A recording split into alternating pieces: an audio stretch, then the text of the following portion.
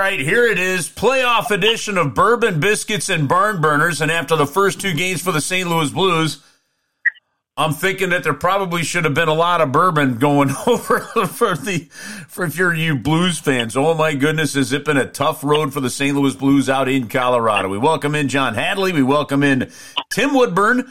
And, fellas, let's react to Game 1 and 2, and then we'll look ahead to Games 3 and 4 starting tomorrow night with Game 3 on home ice. And by the way, the Blues allowed to put about 9,000 fans in the arena. Hey, let me ask you guys this before we even get going on this. And I don't want to – we spent a lot of time in the early days of this podcast talking about the COVID impact of the season and what we thought it would be. But I am sitting here amazed when we are still looking at some arenas that have 2,000 fans, some have 12,000. In St. Louis, it'll be 9,000.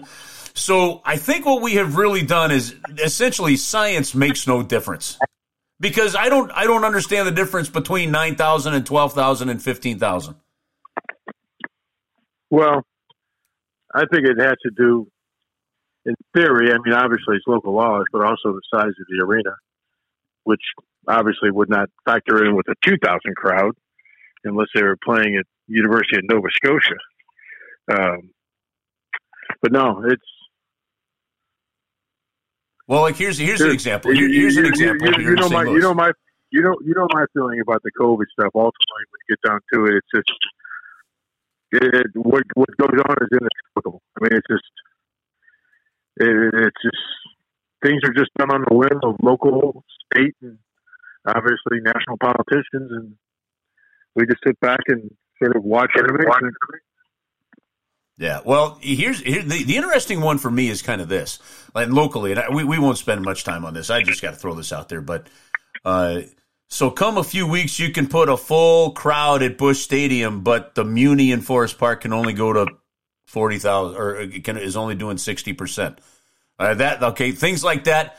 Those are things that just make me scratch my head and say, what in the blank? But having said that, I don't know how you guys have felt just generally about these playoffs, but when you turn on a game and you see the crowd like you've seen in Carolina, or you see these other buildings, and we'll see 9,000 in St. Louis tomorrow night when the Blues play Game 3. God, have I missed sports with fans in the stands, even just from a watching and listening perspective. I personally have not enjoyed sports without the fans in the stands. It has just never felt right, and it is so nice to get the fans back in there because it even changes the experience whether you're watching on TV or listening on the radio. And Chris, you and I called a lot of minor league games in towns and in arenas in which oftentimes the facility was less than 50% full, and sometimes even less than 25% full, depending on the day of the week and the game that occurred. And I recall bluntly those games where the crowd was not a factor at all. And the one thing I've been surprised with is, like in the Washington-Boston series and in some of the other series other than the Blues-Colorado, is even the TV commentators are talking about, with the limited crowds being what they are, how loud and how much of a factor that they've been. I mean, that's kind of, I've never really seen that before, a playoff game with 5,000 people at it, instead of 19.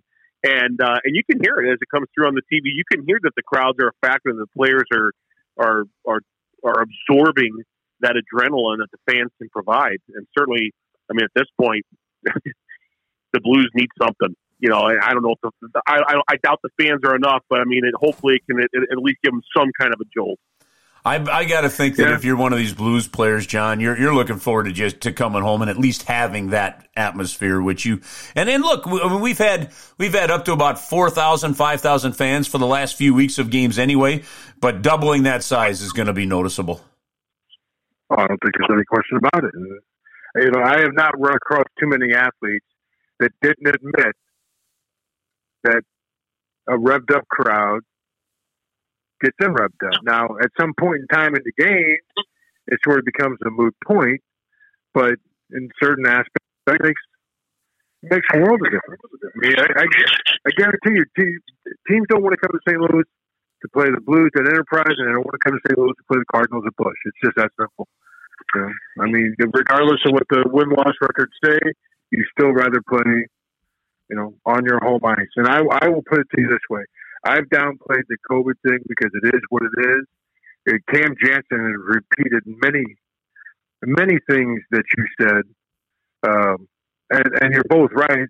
I just choose not to talk about it because what I remember was no one being in the arena, including the athletes, and just getting the sport back across the board, sports back, made a huge difference. But now that we're nearing the end, I will say this much.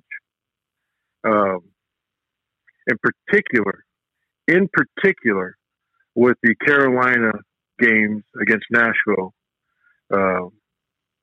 anybody who wanted to debate your contention or Cam Jansen's contentions are just absolutely clueless.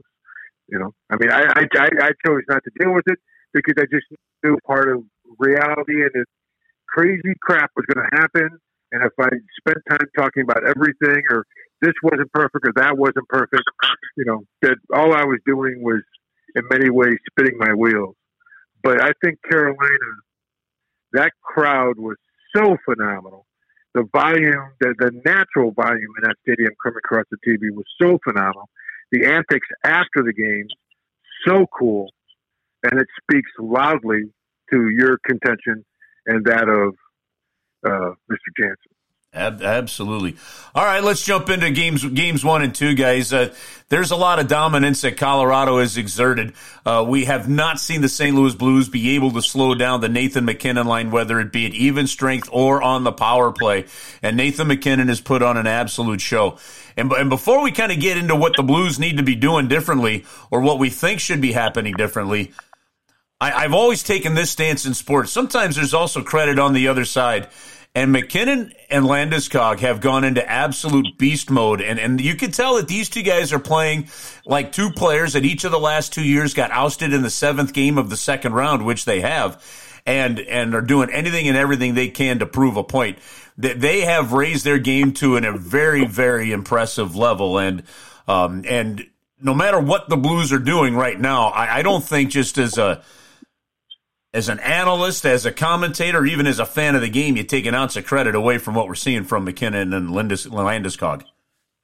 Kurt, I spent an hour on St. Louis radio on this Thursday telling people, stop telling me what the Blues are doing wrong and send me your address so that I can get you a check to buy a clue. Because this series is not about what the Blues are doing wrong. This series is about what Colorado is doing right.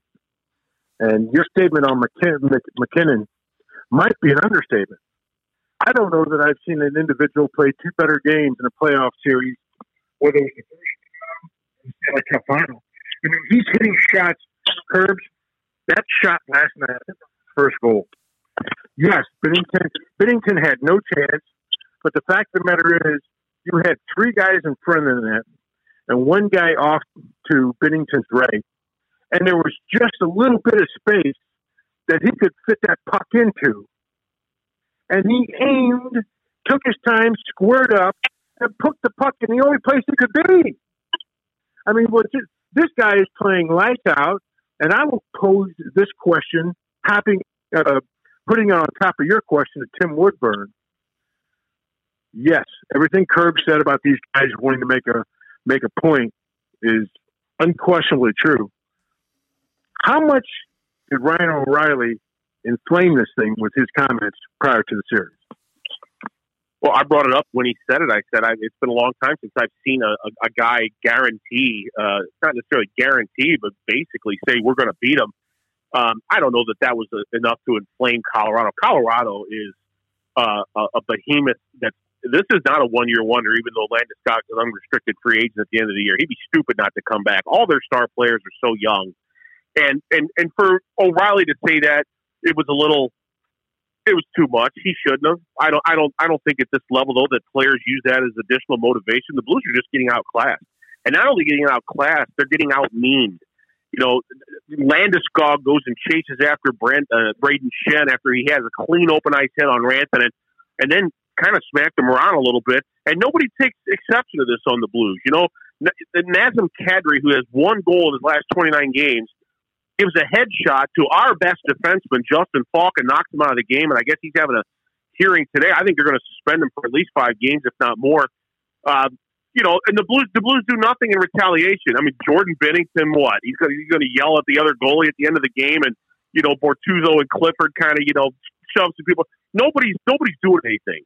Nobody's doing anything to get this team fired up. Somebody has to step up and say, all right, I'm going to carry you on my back. And the Blues have relied on O'Reilly to do that.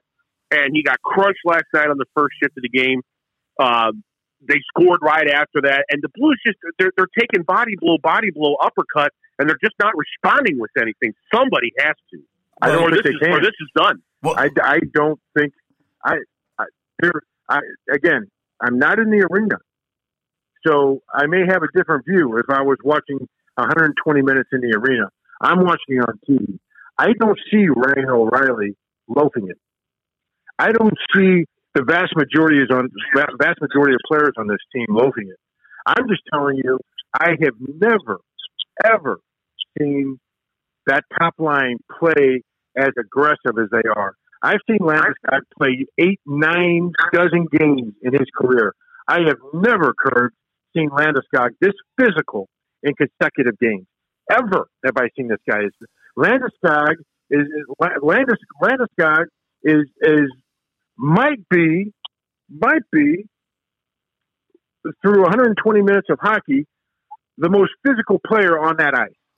And there's no one that would have predicted that before this series. Well, Gabriel Landeskog, to me, is playing this series like it could be his last trip around the sun with the Colorado Avalanche. And there is a chance, with him being a UFA at the end of the year, that it could be. Because to pay Gabriel Landeskog what he deserves to be paid, I'm not sure that Colorado is going to be able to afford to do that when you have Cale Makar as a restricted free agent and Nathan MacKinnon coming up soon. Right? So there's one fascinating aspect of that. I will say this to Tim's point. And I asked this question, and I'm not sure that, frankly, either one of us, any one of the three of us, are going to have this answer. First off, there is a philosophy, and I really do agree with this. I don't believe that a guy needs to drop the gloves and fight after a clean hit every single time, right? Don't get me wrong. I loved what Landeskog did. I loved what Braden Shen did. I love the hit, and I love all that aspect of the game, right? But there's a lot of times now where you see somebody coming in and a clean hit, and then they end up fighting. Having said that, that was a clean hit that Landeskog put on O'Reilly in the first period of game number 2. And It got me thinking, when was the last time we saw a response from the St. Louis Blues as a team when their captain has gotten pasted or messed with? And I'm going to go back to the 2 other front and center incidents. Now, this is a playoff game. You got to control yourself a little bit. You don't want to take the instigator against Colorado because the penalty kill is non-existent against this team this year. So the reality of it is, though, is I look back and I go back to the big hit in the playoffs against David Backes from Chicago, right? And it was until years later that we saw Pat Maroon even run into Brent Seabrook, right? So nobody ever go after Duncan Keith for the wakey comment, okay? We saw Jamie Benn sit on your captain, sit on him, face wash him, and zero response by anybody, right? And here it is, game 2 of the playoffs. Your captain's going back hard to get the puck. I'm not exactly sure where the defensemen were because, like you, we're not in the building, so we had to be kind of stuck with what we were doing on TV, and we were getting no help by the production side of Colorado with these kinds of things. So here's your captain. He gets chucked right into the wall. A goal gets given up. Again, no response. Again, these are the captains of your team, right? And if anybody goes to take advantage of them, there should be a response. That's hockey. That has been hockey for ages. Even later in the game, when Nazem Kadri drew a penalty that's going to knock him out for this round, if not more, no hearing has been officially set, but because it was a match penalty, he's automatically suspended until such hearing happens, right? Yeah, the Blues went to go after him, but they got their sticks in their hands. They've got their gloves on. And man, it can be frustrating at times. So right now, what you're seeing Colorado, I'm telling you right now, guys, what you're seeing Colorado do, and I give them all the credit. And the Blues were, I mean, the Blues were a wounded bear coming into this thing anyway, with just another shot to the gut with the David Perron news, right? But what's happening to the St. Louis Blues right now through the first two games is kind of what happened to San Jose in 2019 for the Blues over the course of that series. Now, the Blues have time to turn the tide here a little bit, and they're going to come home to a good crowd on home ice, which is good, but they're going to have to come out with some real fire and anger in their belly, and it's going to have to come from some guys that, frankly, all season long have not played with fire or anger in their belly. Well, I'll point out a couple things here real quick. Number one, when it comes to who, Parayko is an obvious choice. But considering his health, you don't want him doing it. Bortuzzo was out of the game as it wore on, especially obviously out with the fall kid. You're not wanting O'Reilly. I don't even want Shen fighting, to be honest with you, at this point in time. Right. You know, who's the biggest winger on that hockey team? Sammy Blais. Sanford. Okay. Who's the second biggest winger on that hockey team? Kyle Clifford. Costin. The fact of the matter is, when you get right down to it, there are guys whose jobs should be, Kyle Clifford should be embarrassed. Seriously. He should be embarrassed that he didn't, in some form, some fashion, at some point in time in that game, make a statement. Zach Sanford, big guy. Not only does he continue to be useless and shy away from action when the puck's close and there happens to be an opposition within the vicinity, never once did a thing. Sammy Blais, big, thick guy. Absolutely nothing. There's only a handful of guys. I'm not going to take a shot at everyone because there are certain reasons that certain guys couldn't do things. But there are three guys right there. And again, with Blais, some of the injuries, I don't know what's there to be had. But I've heard nothing about Kyle Clifford and an injury. I've heard nothing about Zach Sanford and an injury. Because these other guys, Mikola's not a fighter. Because the worst thing that could happen with making a statement is to have your ass handed to you making a statement. That just gets the snowball rolling downhill even that much faster. Well, the statement doesn't have to come with dropping the gloves and the fist. The statement has to come with a little fire in the belly. No. You heard me say, do something physical. Yes. That's all. Right. That's it. Nothing. Kyle Clifford, is a veteran of the wars. Kyle Clifford knows what he could have done. Sanford's big enough. He knows. We saw Sanford get hacked off one time, and he went mad dog crazy. But that was because something happened to him. One time, I'd like to see this guy do something for his teammates. The problem, Kerber, is there's nobody in this organization who really takes that role on a regular basis. That's something I guarantee you this much. If Pat Maroon was in that game last night, something would have happened. And the other thing with this series, as we continue to break this down in various aspects, even from the standpoint of physicality, this series, 120 minutes in, has me missing Oscar Sundqvist so much. Yes. So much right now, dude. Well, I'll tell you what, and I realize some of these are probably empty net related, but Ryan O'Reilly is -6 in 2 games, and the Blues have had to put out their starting lineup first as the road team in the first 2 games of the series, and then Colorado head coach Jared Bednar gets to put out who he wants to put out there. He has chosen, and he controls the matches for the most part, he has chosen to put his top line out against our top line. And I wonder if it's time for Greg Berube to say enough's enough. Do you continue to suffer the abuse? Sometimes change is just good for the sake of change. And I'm not saying the Blues have a defensive shutdown line, but getting O'Reilly away from MacKinnon and maybe allowing him to do some things instead of just worrying about MacKinnon. Let somebody else worry about him because O'Reilly's not scoring and his line isn't scoring. And I realize Perron isn't there. But, I think MacKinnon is in O'Reilly's head at this point, or he's certainly in the Blues' head. Maybe that's unfair to O'Reilly, but he's certainly in their head. And they've got to do something.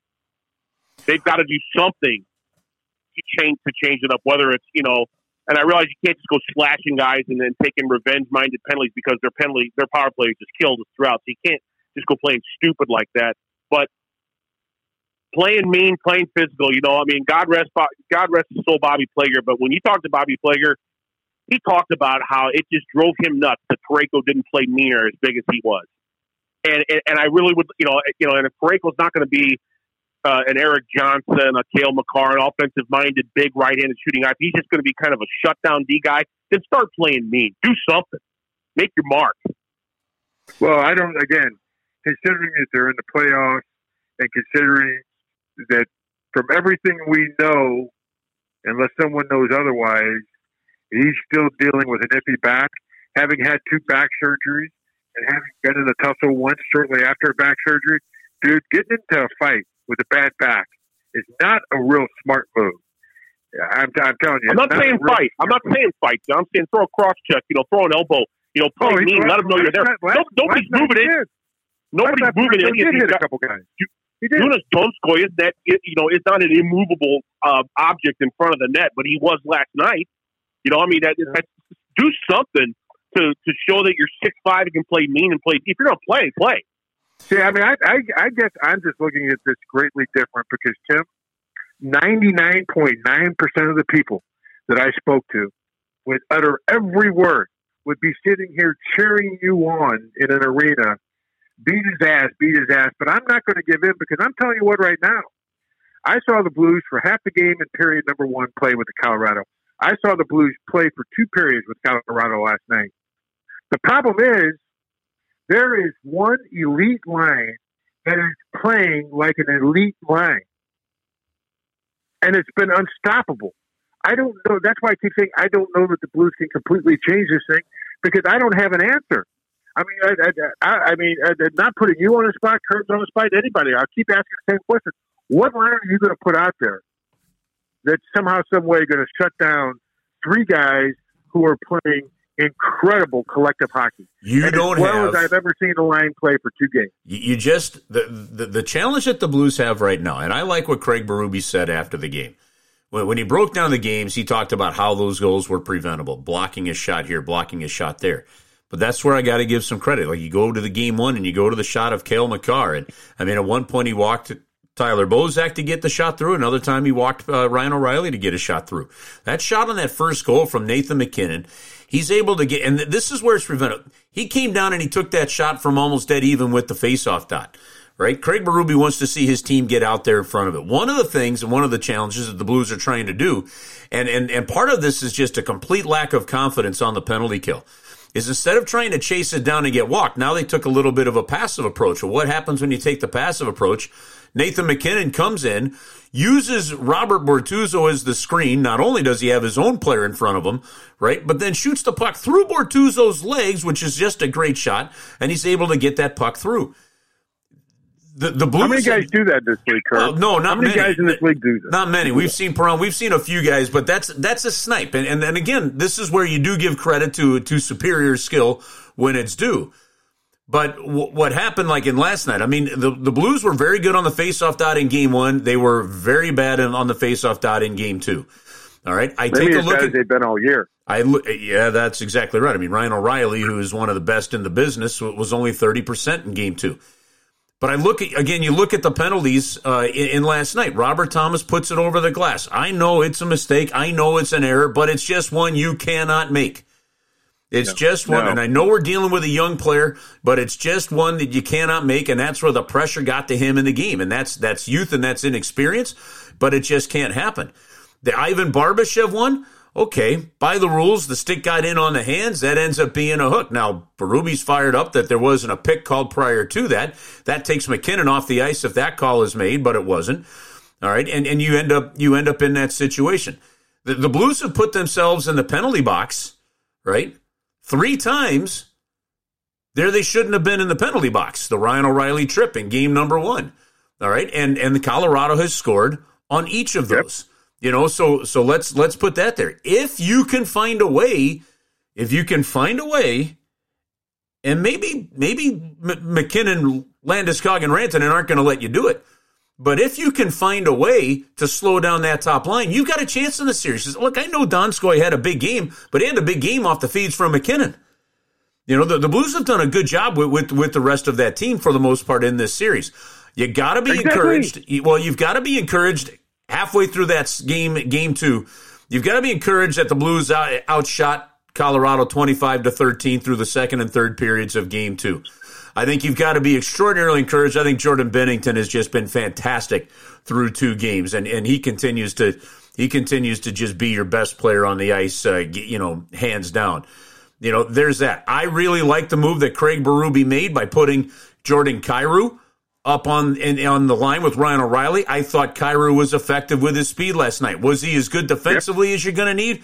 No, but to Tim's point, you might have to take O'Reilly against MacKinnon off the book so Kyrou and those guys can move. But Kyrou's definitely shown he's got to be in your top 6. Hey. Okay. And I'll also say this: you look at Winnipeg's win over Edmonton last. Guess Winnipeg beat Edmonton 4-1. Guess who wasn't on the score sheet for the Edmonton Oilers? Guess which 2 names were not on the score sheet? Connor McDavid and Leon Draisaitl. Okay, nobody is unstoppable, and those were the 2 most unstoppable guys in the National Hockey League last year. The Blues have to go into panic mode and figure out what it is that they did against Brandon MacKinnon in the games where they were successful in holding him off the score sheet, because they played him 8 times this year, and he didn't kill him all 8 games. There were games that they held him in check. Yeah, he did have 14 points, though, in 7 games. Again, the simplest thing is to say fix it. I don't know what they can do to fix it. Well, that's other than your other 3 lines just have to be superior. But there's question marks there. I've said it before and I'll say it again. In a series like this, I would take Robert Thomas or Jaden Schwartz. Take one of the 2 of them out. Take Shen out, and I'd put Joshua and Costin in. I'd take a chance with Costin being a big body with offensive talent, and I'll take a guy like Joshua who's going to roam that ice and make you earn every inch of it over what they're getting out of these guys right now. But there's limited options. I mean, it is what it is. The St. Louis Blues have not lost 2 games. The Colorado Avalanche won 2 games. And for some reason in the city of St. Louis, nobody can ever accept that as an explanation. Well, Colorado has earned these 2 wins. The Blues haven't given anything. Binnington is not giving up 1 cheap goal. He hasn't given up a goal. Has not given up a cheap goal. I will tell you this much, and again, it's something I don't talk about, and I'm not going to talk about, but I can tell you this much. I'm a little pissed at 3 penalties that were clear penalties that did not give the Blues power play opportunity. But I move on.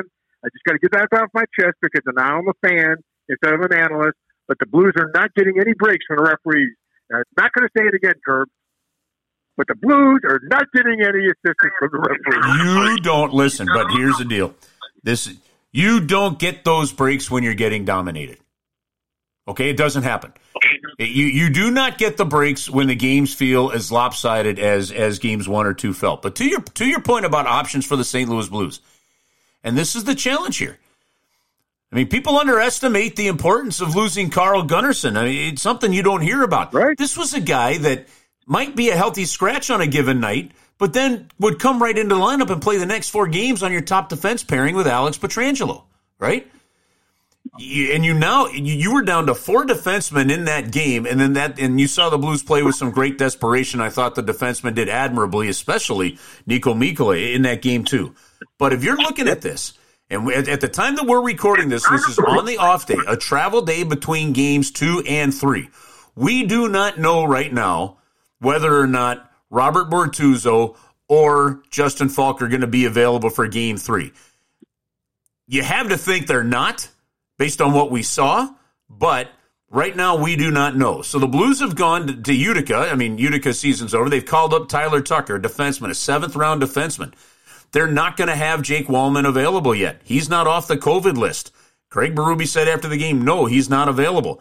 You've got Vince Dunn. We don't know what's wrong with Vince Dunn. He's been skating. Craig Berube's not letting on to what's going on there. So is Vince Dunn available? We don't know. If you have 2 defensemen out, you're about to go into game 3 against the President's Trophy winning team.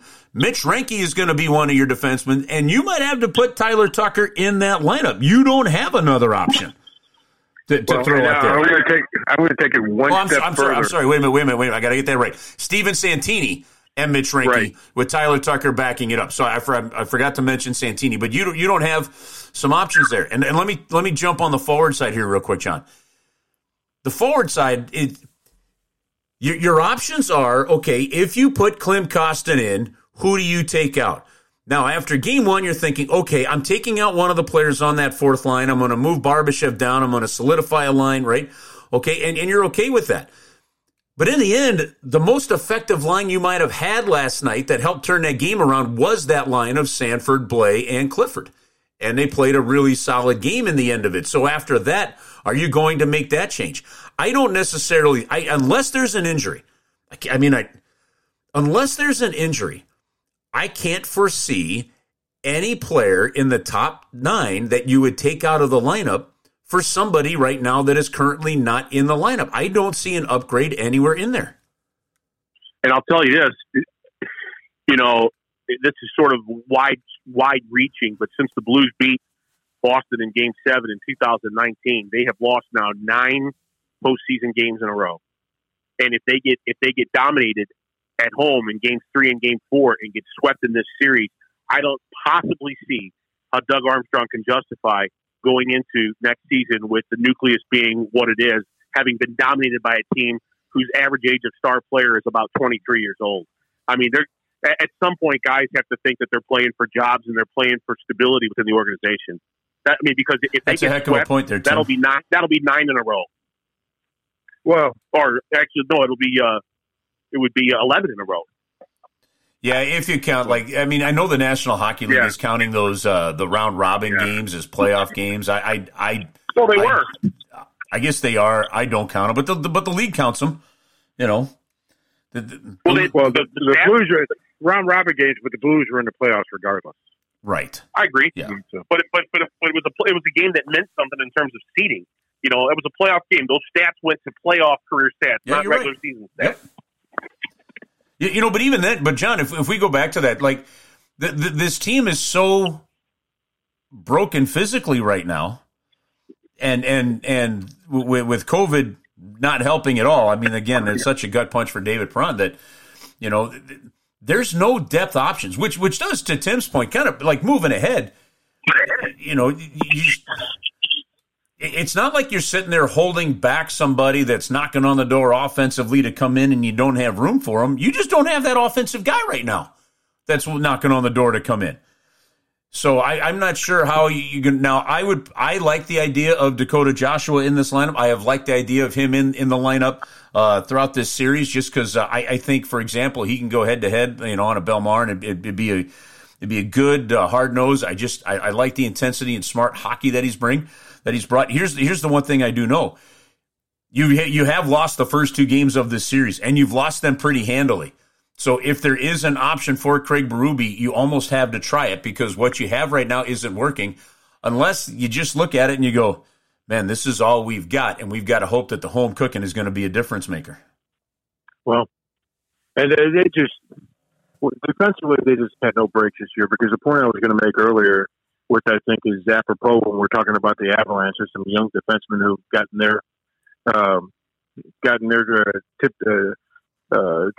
toe in the pool, it goes back a long time ago now, but I really would have liked to have seen how this team would have evolved if Scott Prunevich had gotten an opportunity to play. Well, put just another one on the injured list. Season loss to college's top hockey player. Exactly. Which is what Cale Makar was before he became an Avalanche. He was college top player. Exactly. Who knows how good he would have been. But you know what, guys, when you look at, to put some type of positive PR spin on last night, when you look at and you break down Colorado's non-empty net goals, a slap shot from the center point with 5 guys, as I counted, between the shooter and Binnington, and they got the tip that they needed. A wrist shot from outside the dot that, as John talked about, was the only place where about 2 inches of space existed between Binnington and the post, and MacKinnon put it right there. That's a low percentage shot. A wrist shot from the center point by MacKinnon that gets through everybody in front of the net. Colt Prinko can't even get a shot through the guy in front of him. MacKinnon gets a wrist shot from the center point that's 4 feet off the ice and tickles the underbelly of the crossbar with 5 guys in front of the net. And Binnington's somewhat of a screen. Wrist shots from the center point is a low percentage shot. A wrist shot from outside the dot is a low percentage shot. A slap shot from the center point with 5 guys in front is a low percentage shot. Bounce, bounce, bounce. They got every bounce they needed last night. They won the game as a result of it.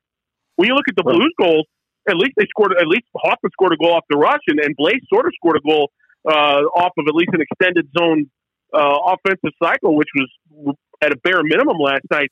They got all the bounces last night. Hey, don't get me wrong. They were the better team, and that ice was heavily tilted Colorado's way. But they got every bounce last night also. Well, I will say this much right now. The 2 of my guys, unfortunately, have been spotlighted by yours truly. Mike Hoffman has created more opportunities than any St. Louis Blue through 2 games. I got no problem with Mike Hoffman's play. Right now, Robert Thomas is making me look foolish. Robert Thomas may be the second worst St. Louis Blue on the ice right now, behind Sanford. He doesn't look like he's playing with a load of confidence, does he?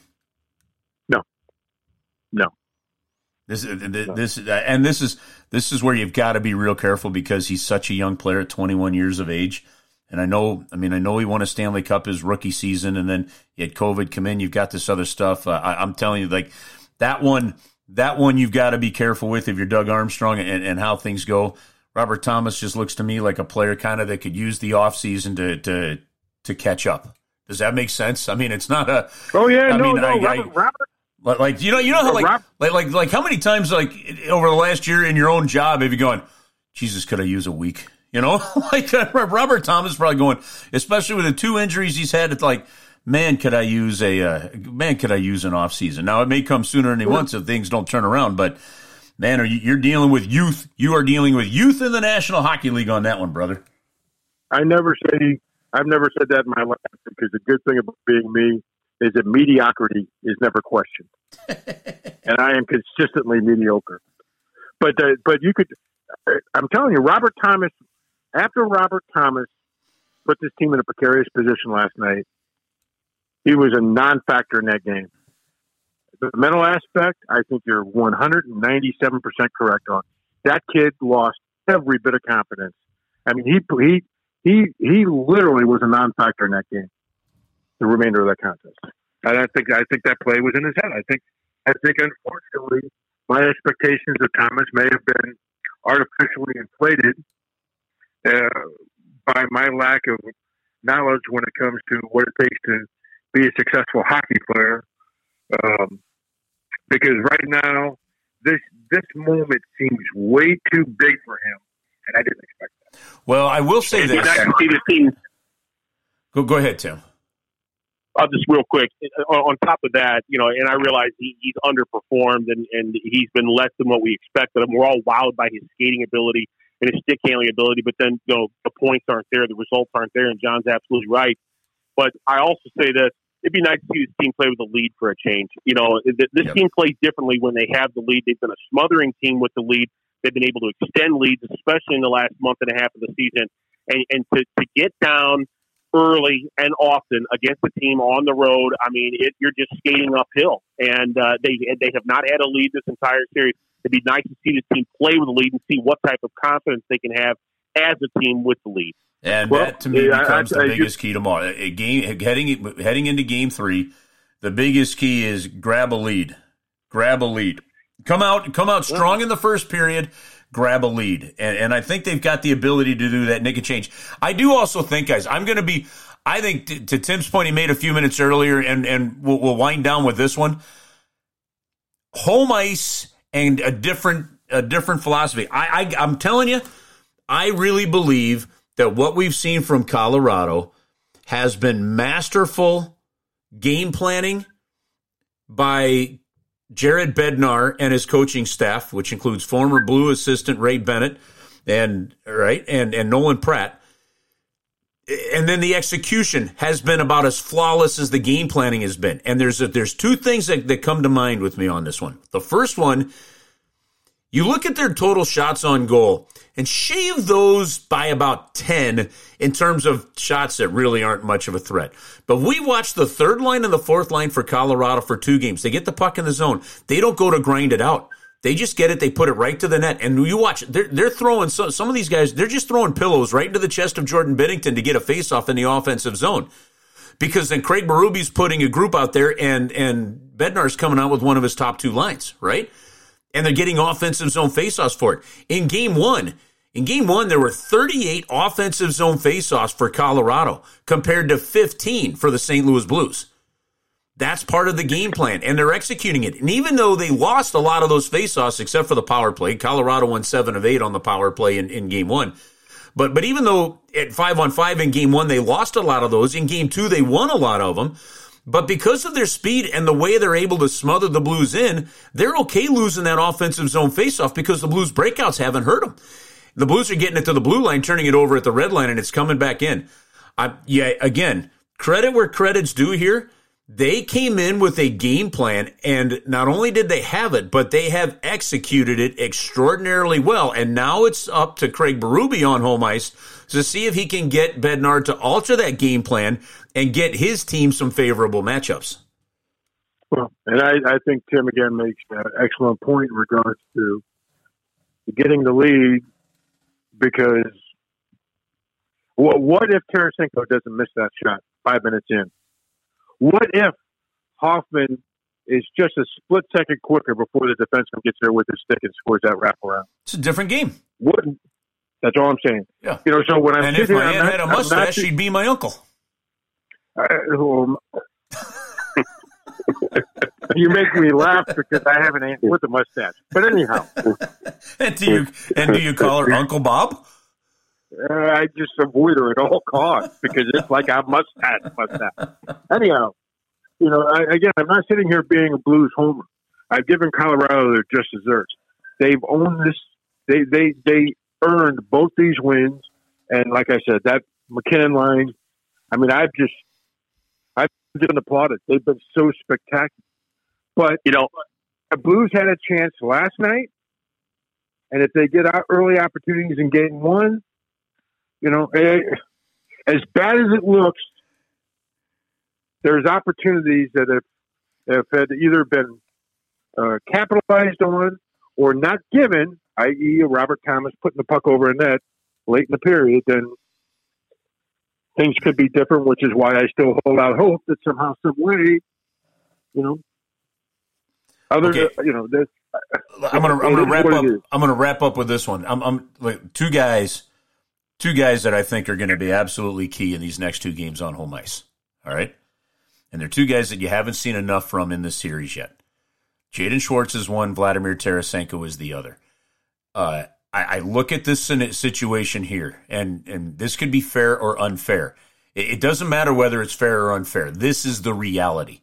With David Perron out, and he ain't coming back. He's on the COVID list, all right? With David Perron out, they need offense.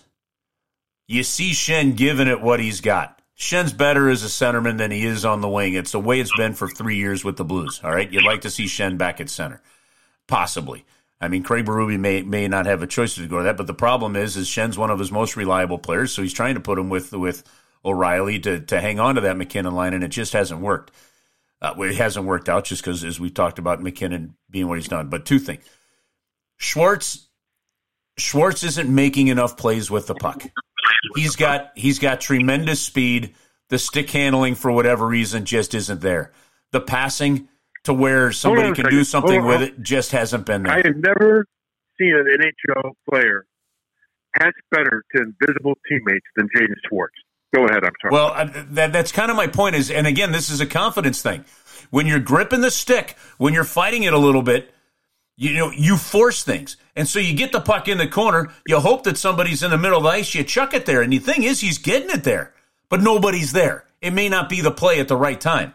Now maybe somebody's got to start getting there, realizing Schwartz is making these plays, and you've got to get away from him and get it to the front of the net. So maybe that's part of it. But either way, they're going to need Jaden Schwartz to be more effective to help relieve the pressure. And again, we don't know what the second injury was to Vladimir Tarasenko that had him miss those final 6 games. We know that he just really was never quite himself with the shot coming back from the shoulder injury, and maybe it's going to take another offseason. It takes that full year and a half to come back from it. Who knows? But only 2 players on the Blues roster in Game 2 did not have a shot on goal, aside from your goalie. And that was Robert Bortuzzo and Vladimir Tarasenko. And he is a critical player there. Is it fair to put that on him now? I don't know, because I don't know where the complete health is. But the reality of it is they're going to need both those guys to find a way to be more impactful in the game. You can't allow one line to have 13 shots on you in one game. MacKinnon, Landeskog, and Rantanen have combined for 26 shots in 2 games. That has to be halved at minimum for this team to have any fighting chance in the world. It's a good way to put it.